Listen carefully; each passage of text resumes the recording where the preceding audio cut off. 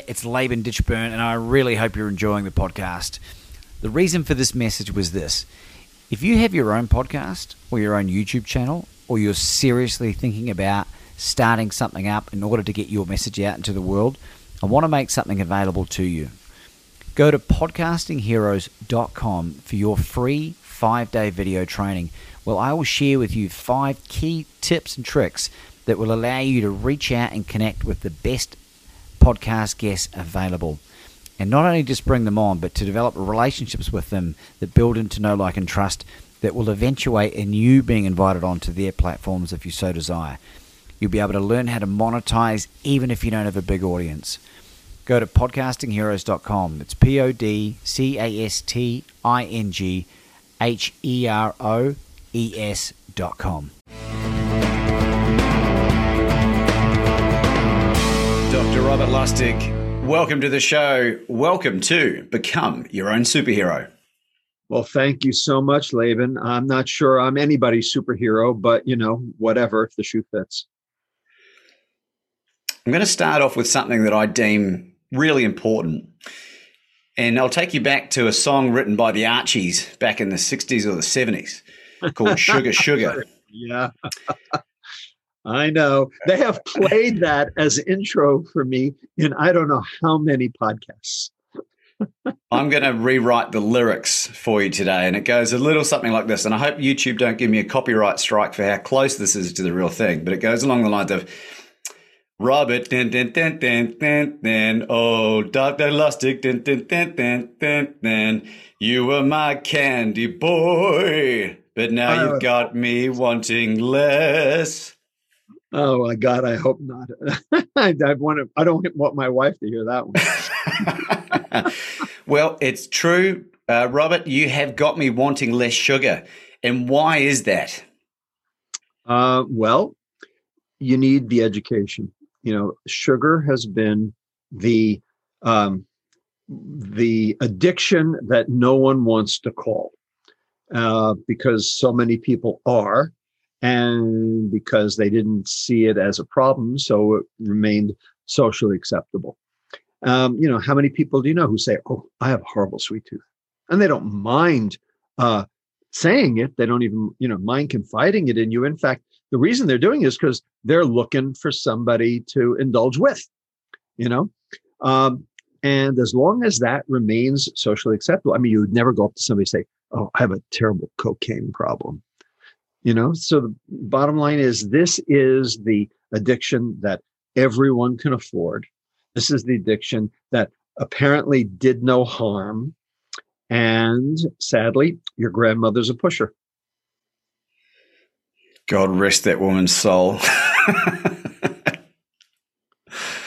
So, this basically flew in under the wire. People didn't realize how addicting it was. Now I will tell you, it's not addicting for everybody. If you take a look at addictive substances, cocaine, heroin, very high penetrance for addiction. Nicotine, also very high penetrance for addiction. Not completely, but most people. Alcohol. All right. So let's take alcohol. 40% of Americans are teetotalers. Don't touch the stuff. I'll bet you that number is lower in Australia, though. 40% are social drinkers, pick up a beer, put it down, no problem. 20% of people have an alcohol problem and 10% are hardcore alcoholics. Now, what distinguishes the hardcore alcoholic from the guy who doesn't even drink or the guy who puts it down? Well, we still don't know. So clearly it's not everybody, but it's a sizable enough proportion of the population where we have to be cognizant and mindful and put in public health measures to try to control it. Same with sugar. And it makes sense that would be the case because after all, where do you get alcohol from? Fermentation of sugar. We call it wine. We do it in Napa and Sonoma every day. The big difference between alcohol and sugar is that for alcohol, the yeast does the first step of metabolism, which is called glycolysis. For sugar, we do our own first step. But after that, what the mitochondria of your liver or of your brain see is exactly the same. So it makes sense that the two would actually have very similar addiction patterns. And this, unfortunately, is why children today get the diseases of alcohol without alcohol. They get type 2 diabetes and fatty liver disease. Prior to 1980, those were the diseases of alcohol, but kids don't drink alcohol. So, where are they getting it from? Well, they're getting it from sugar. It's just that, we call it something different. Now, that's an important point because your background is a pediatric neuroendocrinologist by trade. It's what you did. It's where you applied your craft, really. Is that right? Well, for 40 years, and I'll be honest with you, Laban, I didn't really realize this myself for probably the first 20 years of my practice. I majored in nutritional biochemistry at MIT for undergrad. And so I learned all this stuff back then. And then I went to medical school and they promptly beat it out of me. Said, oh, you don't need to know any of that stuff. It's all about calories and, chronic diseases. These are chronic degenerative conditions that are going to just happen to everybody and you need medicine involved. And, I bought that because, these were the guys telling me, who was I to challenge that? So I practiced that way. And to be honest with you, none of my patients got better. And then in 1994 came sort of the beginning of the turning point for me, the discovery of this hormone called leptin. So leptin is a hormone that your fat cells make, circulates in your bloodstream, goes to your brain and tells your brain, hey, I've got enough energy on board. I don't have to eat the whole house down, and I can engage in expensive metabolic processes. I can exercise, I can go through puberty, I can go through pregnancy, because there's enough energy on board and I'm not starving. So leptin doesn't tell your brain how fat you are. Leptin tells your brain how thin you are. Okay? It's a floor but no ceiling. So leptin levels in your blood correlate with your body fat. Now, the question is, if your leptin was working, why would you gain any fat? Because after all, you would eat something, your energy would go to fat, your leptin levels would go up, your brain would see it, and that would therefore reduce your food intake so that you would stay weight stable, kind of like the servo mechanism on your air conditioner or in your refrigerator, right? Keeping things constant. That's the idea. Well, clearly something was wrong because all these obese people had very high leptin levels. So the question is why? Why did they have high leptin levels? Was it that their brain wasn't seeing the leptin? Was it not transducing the leptin signal? Or was there something wrong with the leptin itself? So this was a very, very big question back in the mid-1990s when I sort of got into this. And as a neuroendocrinologist, this was sort of in my wheelhouse. So this was the question in science at the time. At the same time, I moved from the University of Wisconsin to St. Jude Children's Research Hospital in Memphis, Tennessee. And this is the brain tumor, capital of the world for pediatric brain tumors. It's the Cancer Research Hospital. And so we had a whole stable of patients who had brain tumors, who were treated with surgery or radiation, who survived the treatment, but then became massively obese, enormous, 350, 400 pounds. They were perfectly normal before the tumor, and now they are blimps. They are enormous. And the question is, why did this happen? And how did the damage to the brain translate into this very, very awful result? And the parents were saying to me, this is like double jeopardy. My kids survived the tumor only to succumb to the therapy. And it was up to me to try to figure out what to do about it. So I did a lot of research. I went to the books, and I was prepared because I was a neuroendocrinologist. And I remember from my training about hypothalamic lesions and, how it could cause weight gain.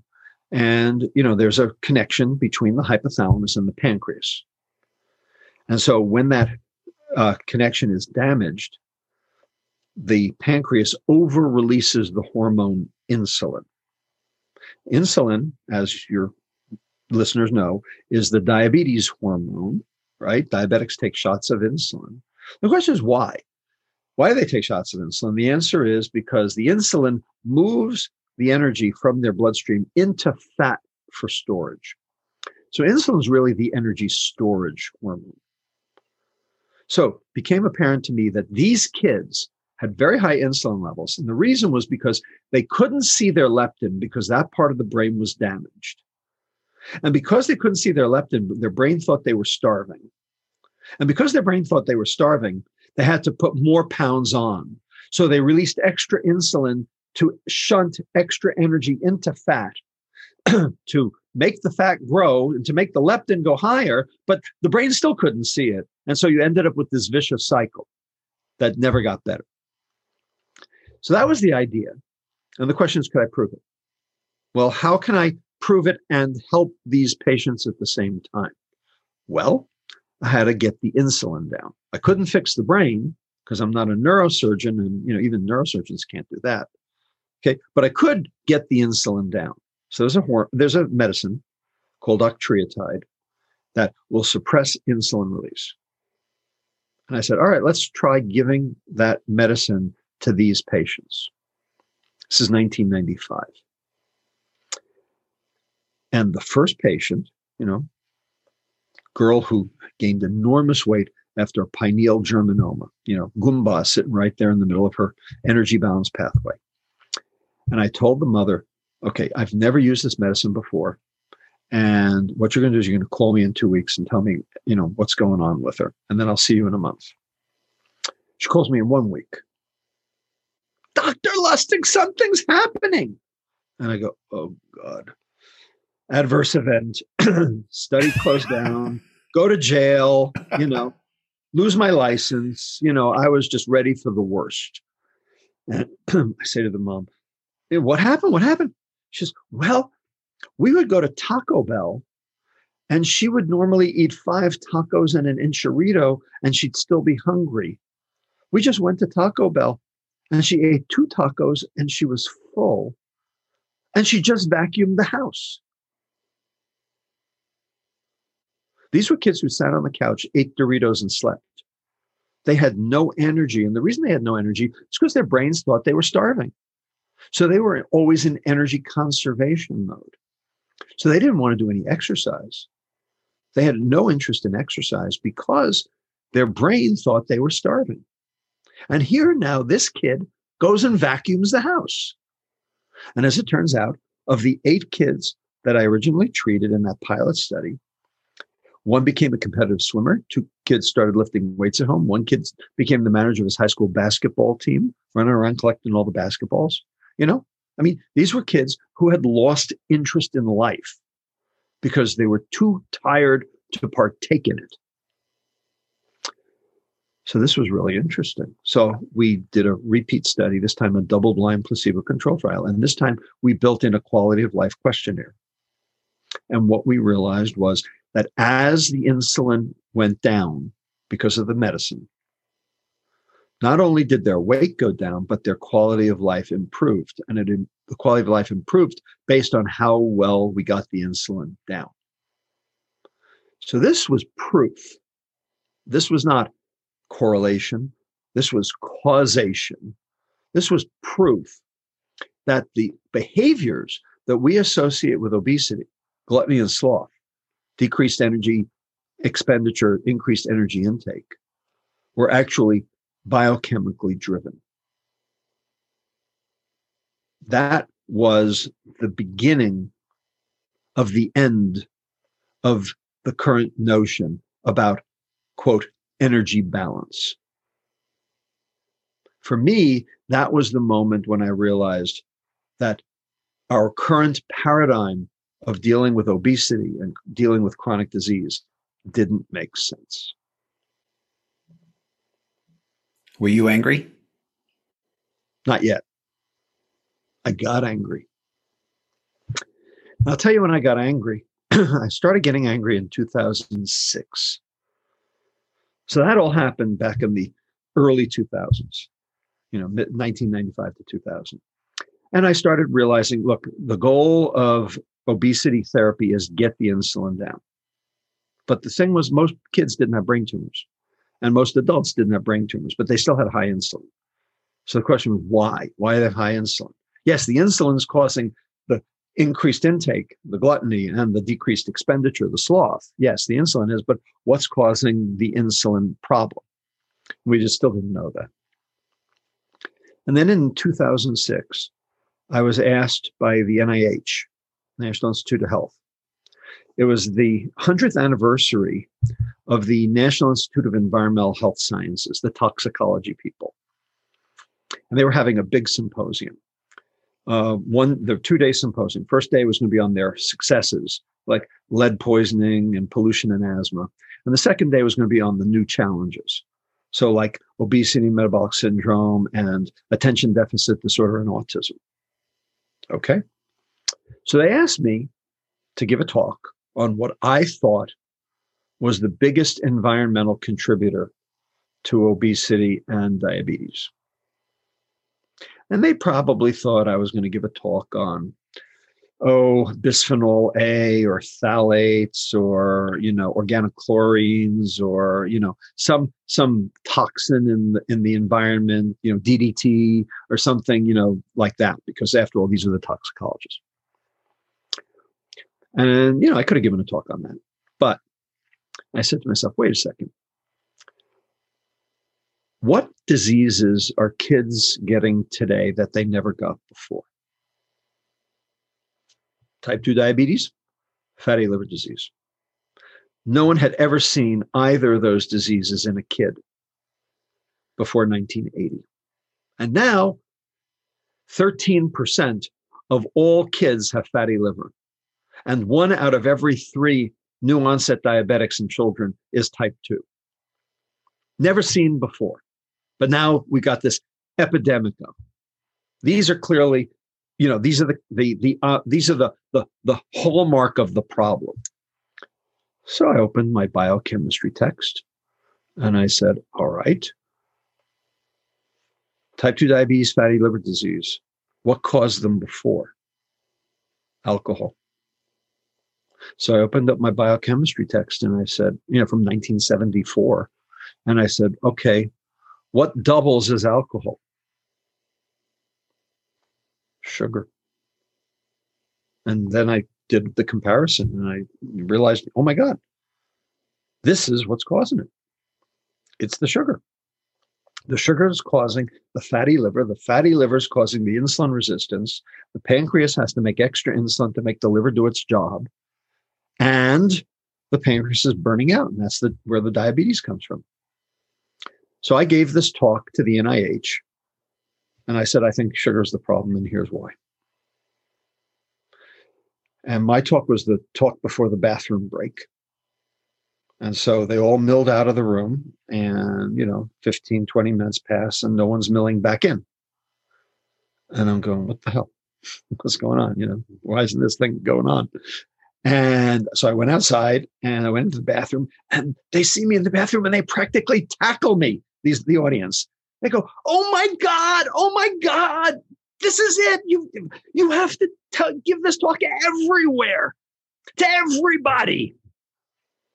Are you kidding me? I mean, what? I was so shocked. These toxicologists are telling me, yes, it's the sugar. And anyway, since then, I've basically, been given talks on that. And that's my story. It's a pretty damn good story, Robert. And 13 plus million views of Sugar the Bitter Truth on YouTube at this point. So I don't even know how many other platforms it's on as well. But that's the video that caught my attention to you a few years back. Yeah. And if I didn't think my mother would watch that. 13 million people watched it. And it's just growing year on year. Yeah, I don't understand it, but whatever. Robert, that discovery, do you feel like you're a chance for a Nobel Prize at any point? Not that you say you deserve one, but you think you're a chance for one? Not even remotely close. Not even remotely close, Laban. Okay, so I know a bunch of Nobel Prize winners. You went to school with 4 of them. I did. Or had alumni at Stuyvesant High School? I know quite a few. And I'm going to tell you, okay, I'm not even remotely in their league in terms of what I've done. To be honest with you, what I've done is almost, sort of common sense. You don't get Nobel Prizes for common sense. You get Nobel Prizes for really doing the legwork on something completely brand new. And that's not what I did. I don't think I deserve any awards. The only thing I deserve is for the message to get out and actually use it to fix the problem. That I believe, but no. I'm not so, self-impressed that I think I even rate with, any of these other people who've won Nobel Prizes. Not even close. One thing I love to do, Robert, is in my research for my guests is jump on the internet and find out where they went to school. And Stuyvesant High School in New York, you're from Brooklyn originally, I think, seems to be a prestigious school in terms of the alumni. Outrageously, I don't think you've even gotten a mention there. What do you have to do? What do you have to do to get your name on that bloody list is what I want to know. You have to do something more than what I've done. I know, like I said, I know people who've won those awards. Okay. Some of them are even my friends. And no, it's a completely different echelon. Well, given that's the case, I'm really curious to know, what do you hope your legacy will be? Well, that's a good question, Laban. I hadn't really thought of it that way. I mean, basically, I just want to solve the problem. And to be honest with you, it's not that I have to solve the problem. Society has to solve the problem because we can't afford this. All right. We have healthcare going down the tubes. We have health going down the tubes, and we have our planet going down the tubes. And people think those are different things, and they're not. They're all the same thing. It all comes back to the food. Really, it all comes back to the food, even the planet part. So, recognizing how these things intersect, this is a systems biology issue. Understanding root cause is a systems biology issue. And the problem is what we've been doing is we've only been treating results. We haven't been treating the root cause. So that would be my legacy, is pointing to the root cause and having people understand the root cause of the problem, and then, fixing the root cause in order to solve the problem. And if that happened, I would die happy. Which I find it's a great answer, Robert. And in some more research that I did on the meaning of lustig, it translates quite loosely into merry, jovial, funny, comical, and cheerful. And how close to that description are you? I am 180 degrees opposite. You will, I mean, seriously, if you knew me, and my friends do, okay, they will tell you I am the biggest Eeyore that ever lived. All right. Oh, gloom and doom, just waiting for the sky to fall, right out of Winnie the Pooh. In fact, we just had a book party for my new book, Metabolical, just on Sunday, and that's how I got roasted. They basically compared me to Eeyore. Well, this is, and I can empathize with you, Robert, because I read your book. I read your book in 3 days. It was released 3-4 days ago over here in Australia, and it's quite a big book.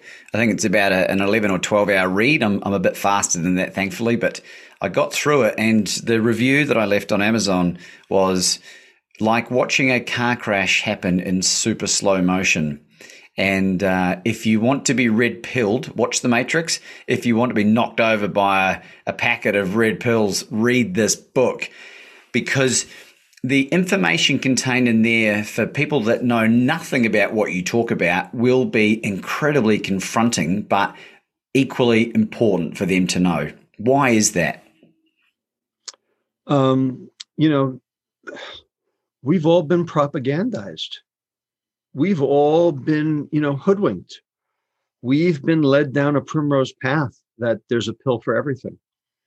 Yeah, I know where it came from. I actually describe how that came about in chapter 2 of the book, where how antibiotics basically took over and, everybody just assumed, well, there's a pill for that.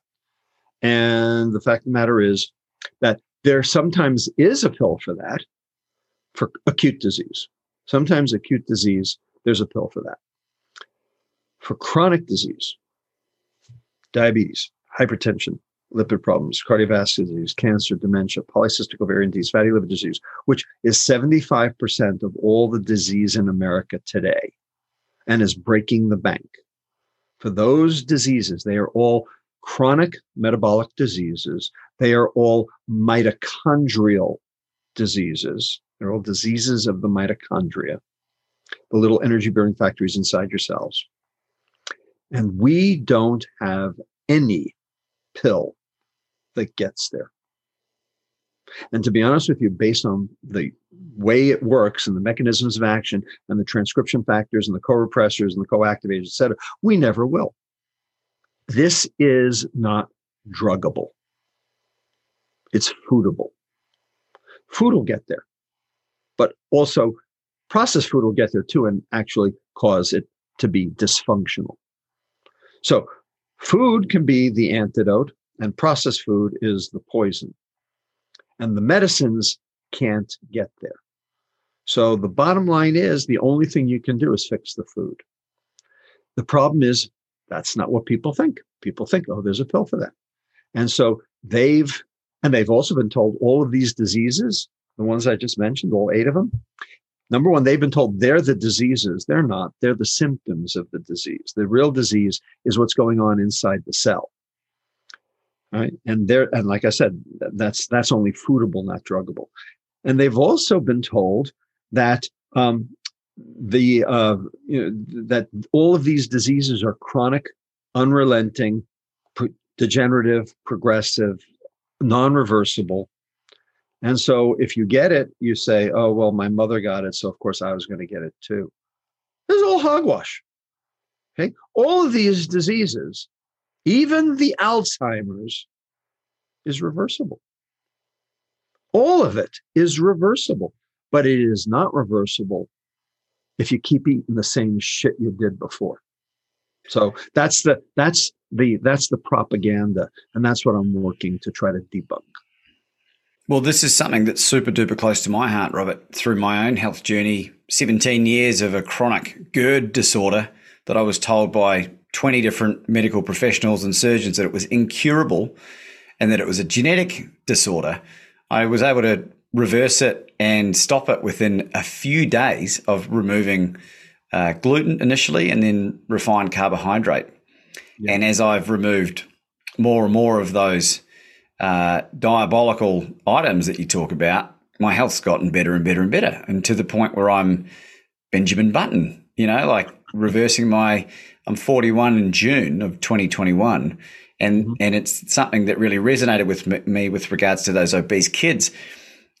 Inexplicably, in May 2018, I started running, and then I started marathon running, and then ultra distance running. And I know a marathon is on your bucket list. My question is, have you achieved that yet? And if you have or haven't, what else is on the list? No, that's not on my bucket list. I mean, that would be nice. That's not on my bucket list. To be honest with you, I don't have the time to train. I'm just I just have too much to do. I'm just too busy. The good news for me, though, is that I clinically retired. So I stopped seeing patients because, to be honest with you, that was the biggest time and stress sink there was. And what I realized back in 2017 was that I could take care of 1 million kids easier than I could take care of one. And I said, other people can do the one, but apparently I'm the one who has to do the million. So that's kind of what I did. And in the process, my stress level went way down, which has helped me immensely. And so I'm actually very thankful. I did it for 40 years. I put in my dues. I did the work. I got my hands, very dirty for, a very long time. I don't have anything to, sort of regret or, complain about. I mean, I needed to be able to do that work in order to be able to understand what was going on, because it was the patients who taught me. And, without that input, I never would have really understood what I was doing. So I'm very happy with the way it worked. But to me, the stopping of patient care was really, really important in terms of stress reduction. And, I really did feel like it was a breath of fresh air when I came out from under. One thing that just came to mind, Robert, is a number of the other guests that I've had, a very diverse guest list. A number of them are professional speakers and motivational speakers, and some of the best in the world in their fields. They talk about the importance of gratitude. And it's a word that's thrown around a lot these days. And, the observation of you being referred to or compared to Eeyore, I would encourage not just you, but anyone in your situation to focus on the good that you have done, because without even having to ask you, I know that you've impacted directly millions, tens, maybe billions of people's lives eventually with the work and the research and the writing that you've done. Fat Chance, the Fat Chance Cookbook, The Hacking of the American Mind, Sugar, The Bitter Truth, that podcast or the video, and Sugar has 56 names, and then Metabolical, which will hopefully not be your last piece of work. What's next after that? Oh, I don't know. My daughters both call this book The Kitchen Sink, because everything's in it. Anything that I've ever thought, this is like the ultimate core dump. So I don't know if there's another book in me, and I'm not sure. Maybe there is. I'm thinking about it. But, at the moment, I'm just happy, that, it's like Lillian Hellman's fame, who wrote The Little Foxes, famously said, "I hate writing. I love having written." So I empathize with it. I'm kind of like that too. The writing process is really painful, but, I'm happy that it's over, and I'm happy that it's done, and I'm happy I got a book to show for it, and to be honest with you, the only reason I have a book to show for it is because the pandemic, basically put me in prison for a year. That's when people do their best prison, their best writing is in prison. Ask Martin Luther King. Well, that's when I wrote my book, Robert. So I'm grateful for the lockdown. I just had a prison with a kitchen. That's all, So I don't know what's next. I really don't. My hope is that this book will change enough people's minds so that we can get a international conversation going to actually overhaul the entire food system, so that food companies can make money doing the right thing, not the wrong thing. And right now they're doing the wrong thing. And they know they're doing the wrong thing, but they're afraid to change. And so I wrote this book to explain to them how they can still make money doing the right thing, and that they can change, and then they need to change, and that they have to argue to their governments that they need to change, and that the governments need to let them, and that there are certain things government can do to help promulgate this. The most important thing governments could do, and everyone will agree with this, everyone, get rid of the food subsidies, because they distort the market. Even the libertarians can get on board with that. Let the market do its work. People say, wait a second, if you got rid of all the food subsidies, then the price of food would go up, and that's bad.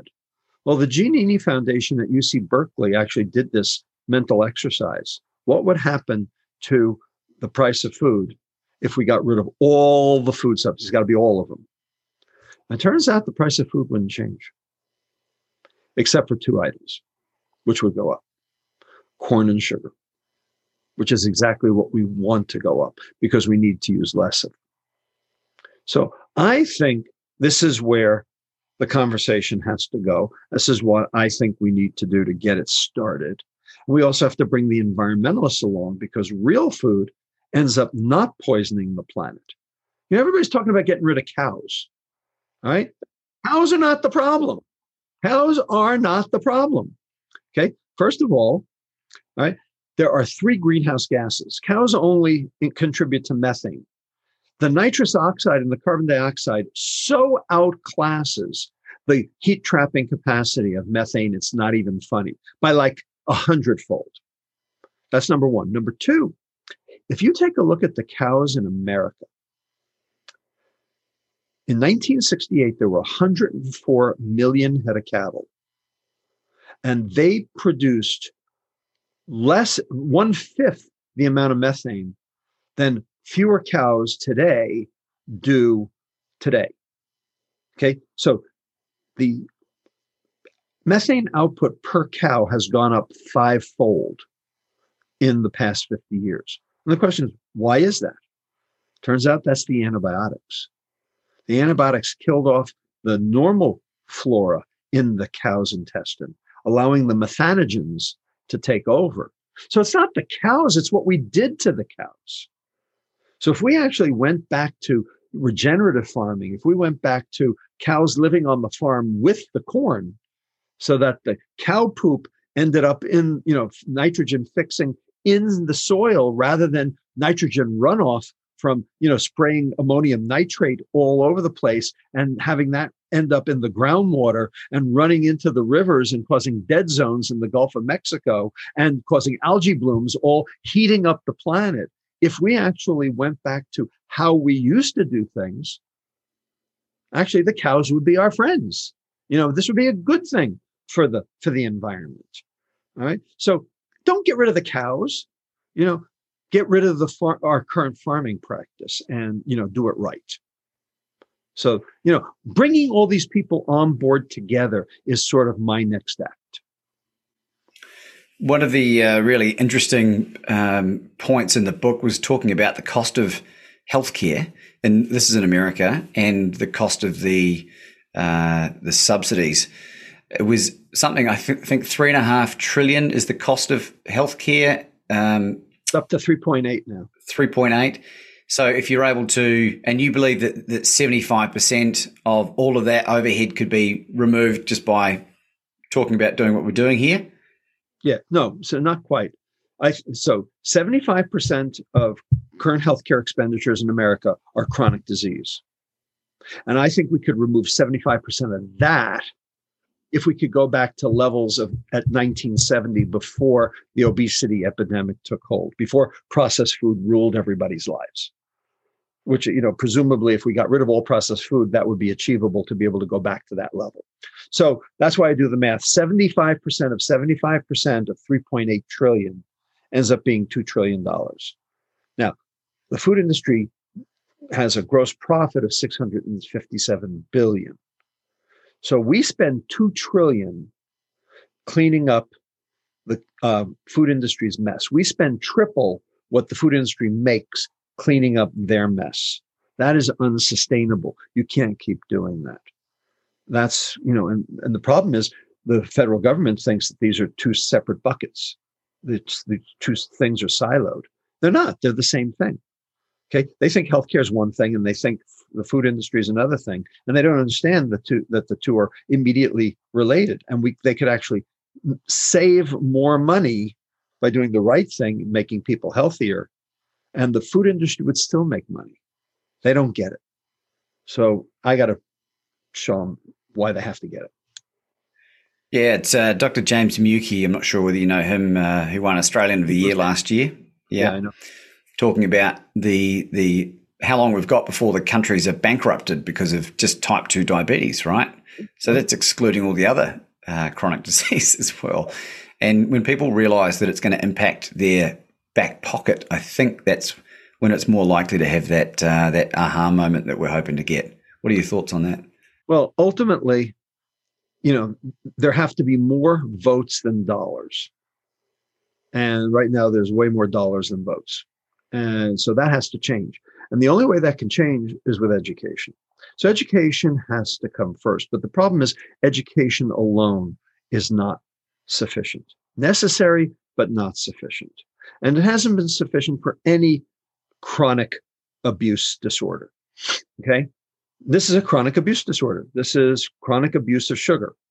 All right. So tobacco Education alone did not solve tobacco. Alcohol, education alone did not solve alcohol. Opioids, education alone did not solve opioids. Okay. And the reason is because they're hedonic, they're addictive. Okay. And education alone has never solved any substance abuse. It's necessary, as it was for you, because it's one of the things that helped you get over it. But in and of itself, it is not enough. So, but in order to have societal intervention, you have to have a populace that allows for it. So that's where the education comes in. And so we're still kind of in education mode on this. And it's going to be a little while, to get this turned around. But it's starting. It's starting. Here's the way I phrase it to people. In the last 30 years in America, probably in Australia too, there have been four cultural tectonic shifts in thinking. And here they are. Here are the four. Bicycle helmets and seatbelts, smoking in public places, drunk driving, condoms in bathrooms. 30 years ago, if a legislator had stood up in a state house or in Congress or Parliament or, Canberra or anywhere else, okay, and had proposed legislation for any of those things, they gotten laughed right out of town. Liberty interest, nanny state, get out of my kitchen, get out of my bathroom, get out of my car. All right? Today, every one of those is fact of life. No one's, belly aching about, their, the need to wear a seatbelt, which, by the way, started in Australia, 1968. Okay, because you have public health down there. We don't. No one's belly aching about that stuff. And if you pull out of your driveway today and you don't click your seatbelt, your kids will scream at you. Dad, what are you doing? Right? So why is that? How did we change over 30 years? We taught the children. The children grew up and they voted. And the naysayers are dead. That's how you do a cultural tectonic shift. It takes a generation. Because it turns out you really don't change people's minds. That's what it comes down to. Okay. The naysayers will always be the naysayers. The difference is we won't be having any more naysayers coming up after them because we'll have taught the children. So this is going to take a while. By my guesstimate, we're about 7-8 years into it, into this 30-year cycle. But we got to really move fast on it because, we may not have a planet soon. Good time to get friendly with Elon Musk, maybe. I don't know. It's I'm not sure he's got the answer. On the other hand, maybe he'll all get us to Mars. We can destroy that planet too. I don't know.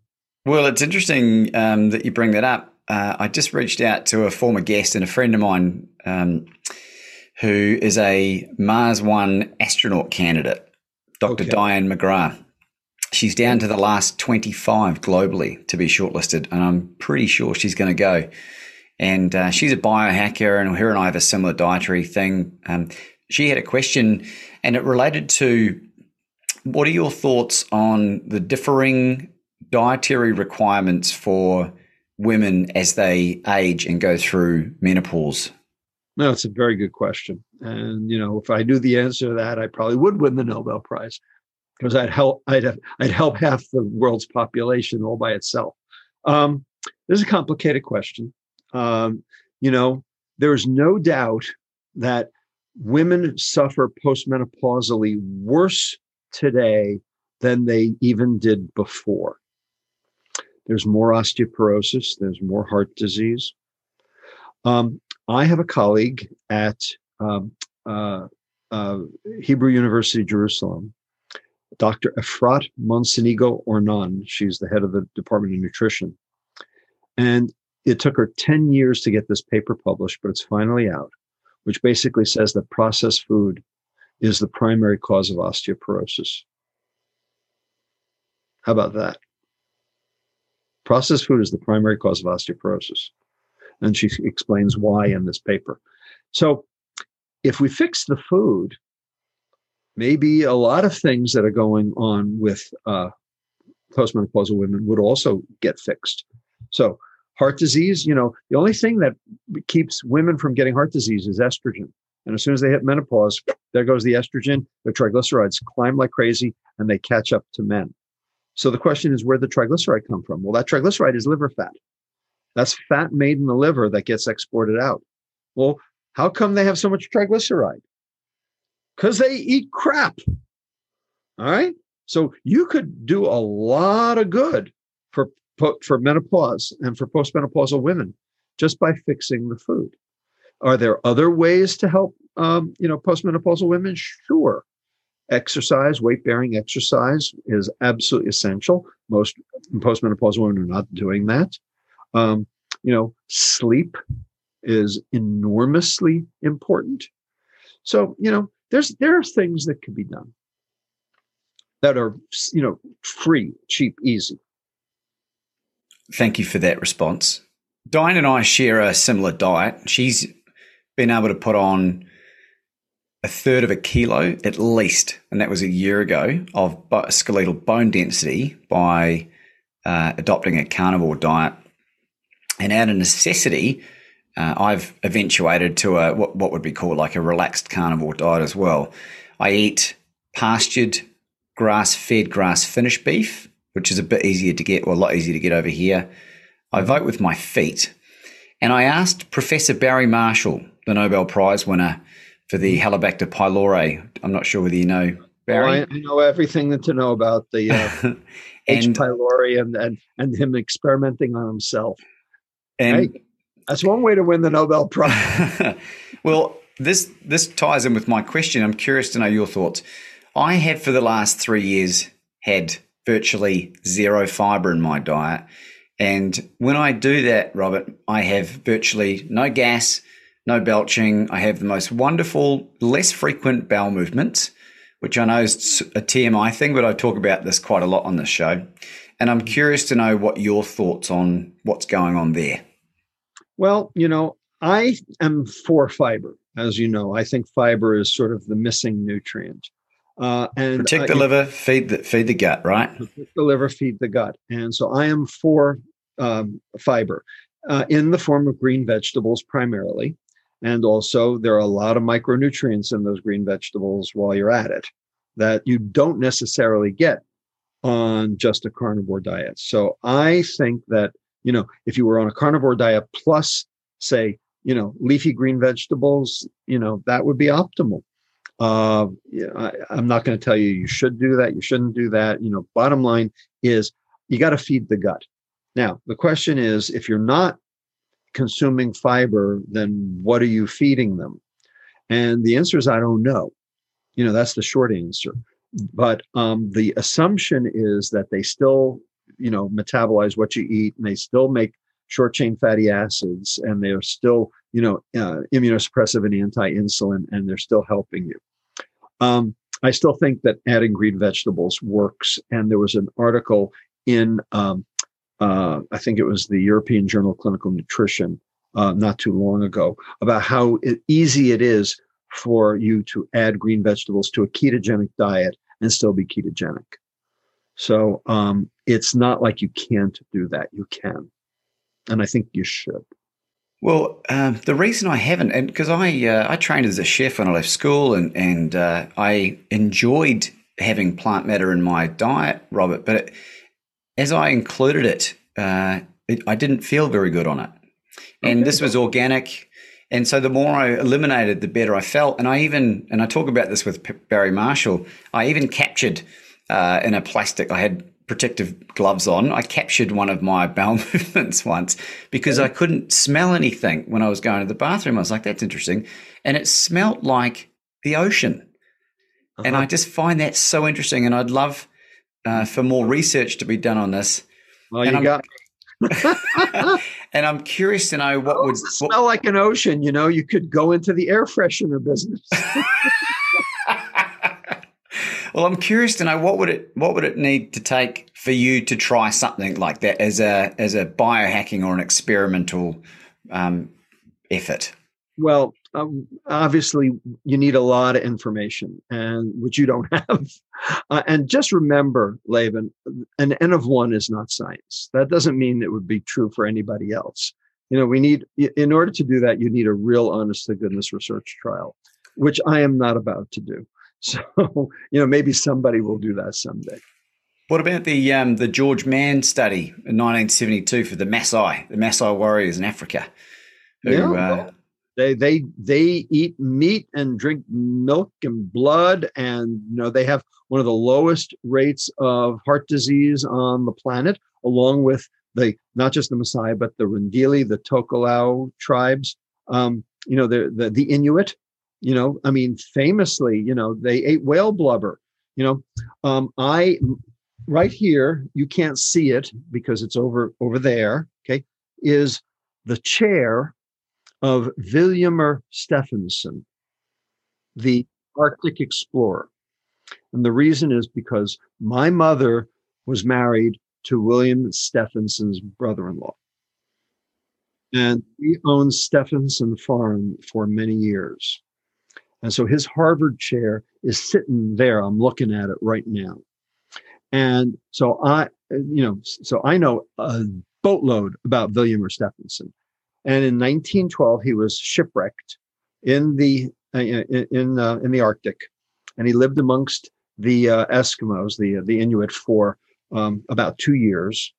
And he realized that no Inuit ever got cancer. There was no cancer whatsoever.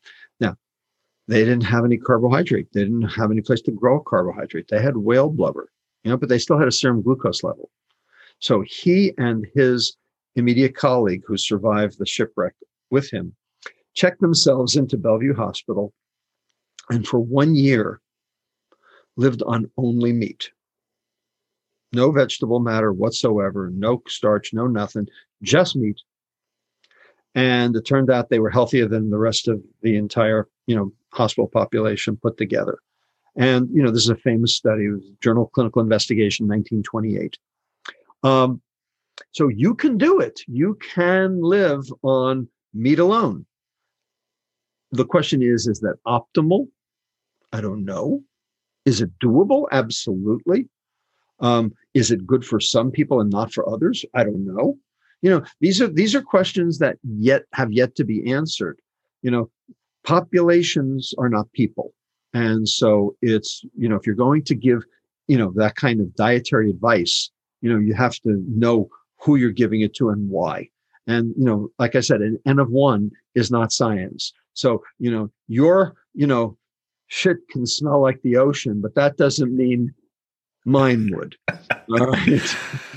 It's what I'm trying to do is it's just an elimination protocol. I want to be able to reintroduce the things that I like to eat. And I do experiment from time to time with varying levels of success. But I end up coming back to not being able to enjoy them. I'm very in tune with my body. So I'm not, I don't tell anyone what they should do. I certainly don't promote that at all. Me neither. But what I really love about you, Robert, is that I've been trying to empathize and get inside your head before we did this interview to try and work out exactly where you're coming from. And I think I understand this, right? Let me have a crack at this. Okay. Your premise is that looking at this from a helicopter view, it's way too complicated to focus on the nuances of dietary choice and whatever preference you have for keto or whatever, right? That fundamentally, the greatest amount of impact you can have is by educating people to eat whole foods based on the premise that all food is inherently good. It's what's done to the food is what causes all the damage. And that's why I wrote the book. That's the message of Metabolical. All food is inherently good. It's what we do to the food that's not. Okay. It's not what's in the food. It's what's been done to the food that matters. And that's not on the food label. So you can't learn what you need to know from the food label, except to know that the only food that's safe is the food that doesn't have a label, that you should look at the label as a warning label. That's what you need to know. I mean, that's basically a capsulization of the entire book. And it doesn't matter if you're vegan or keto or anything in between. Ultimately, if you eat real food as opposed to processed food, you will get better. And this was shown by my colleague at Stanford, Christopher Gardner, in his DietFit study. He had a healthy vegan population, he had a healthy keto population. He looked at all of their metabolic parameters and their weight, before and after, and there was absolutely no difference in the mean. There were some people who did better on either one. Like I said, an N of one is not science. Different people will respond differently. So there are, within that population, there were some who were better fitted, possibly metabolically for one diet or the other. And I don't argue that. In fact, I'm in favor of that. But when it was all came down to it, the means were no different between the healthy vegan diet and the healthy keto diet. The only thing that wasn't good was the processed food diet or the low fat diet, which is the processed food diet. So that's, the message of this is real food. Eat real food. Eat the food that came out of the ground or the animals that ate the food that came out of the ground, and you're good to go. It can't be really more simplified than that, I don't think. And one of the thoughts that I had was, so I've gone through that journey. I feel like I've empowered myself with more knowledge than most of the population, which I know sounds like a very arrogant thing, but this is a 6-year labor of love and thousands of hours of research and reading and understanding and self-experimentation. And so I'm focusing on how to optimize my health. Whereas from what I can see from what we were saying, like you want to just get people to at least baseline, so then they can figure the shit out for themselves, because most people are fundamentally so below par that they just don't even know what a good life feels like. That's right. Many of them have never experienced what the feeling of health is. And they think this is baseline because they've never actually experienced otherwise. That's exactly right. So I understand that. And that's why we have to, turn things around. They don't know any different. Listen, if you think Cheetos is food, all is lost. It's just that simple. How would you describe health to someone that may not have a clue? Well, so health is complicated. First of all, there's health and then there's healthy. So when we're talking about food being healthy, it's two things. And we've talked about it already. Protect the liver, feed the gut. Protect the liver from sugar, branched chain amino acids, glyphosate, heavy metals, etc., iron, etc. Feed the gut, mostly fiber, because again, fiber is the food for the bacteria. Fiber is the food the nutrient you don't absorb because it wasn't for you. It was for your bacteria. And that's what your bacteria eat. And if you don't feed your bacteria feed on you. They eat the mucin layer right off your intestinal epithelial cells. That denudes them. And now you've got bacterial apposition, and now you've got risk for inflammatory bowel problems, whether it's irritable bowel syndrome or inflammatory bowel disease, or perhaps even leaky gut, which opens up the portals and allows the intestinal contents to make it into the systemic circulation. And now you have systemic inflammation and insulin resistance and metabolic syndrome. And maybe it even goes to your brain, opens up those portals too. And now you have psychiatric disease like depression. So bottom line, eat real food, fix those problems, protect the liver, feed the gut. You're good to go. Brilliant. Robert, how do people find you if they're incompetent on the internet? I'm too easy to find. Ask my wife. robertlustig.com is the website. There's a website for the book.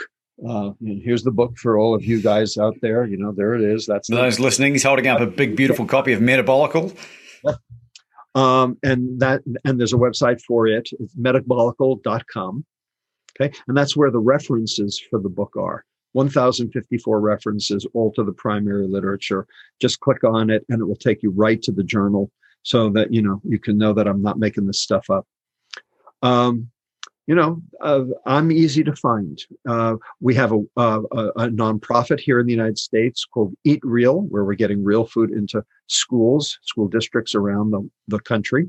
Love for it to be international. If there's a group in Australia who wants to get real food into schools, we'd be very happy to partner. I have a research foundation separate from the university, the Robert H. Lustig Research Foundation, where we're basically trying to, translate science into policy in order to, move this forward and identify the next group of, nutrition researchers who won't be bought off. We're available. We're out there. Do you have any concluding thoughts for our audience today, Robert? I have one concluding thought. Okay. And this is big. All right. It's a question. What is the difference between marketing and propaganda? I don't know. Marketing is using information to espouse your point of view. Propaganda is using disinformation to espouse your point of view. The difference is the truth.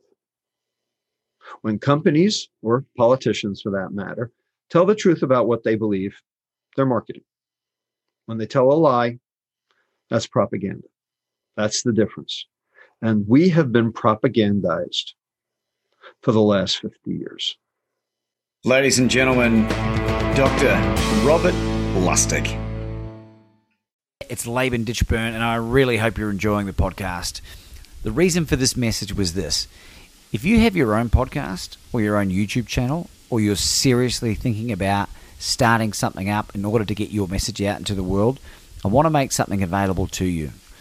Go to podcastingheroes.com for your free 5-day video training, where I will share with you 5 key tips and tricks that will allow you to reach out and connect with the best podcast guests available. And not only just bring them on, but to develop relationships with them that build into know, like, and trust that will eventuate in you being invited onto their platforms if you so desire. You'll be able to learn how to monetize even if you don't have a big audience. Go to podcastingheroes.com. It's podcastingheroes.com.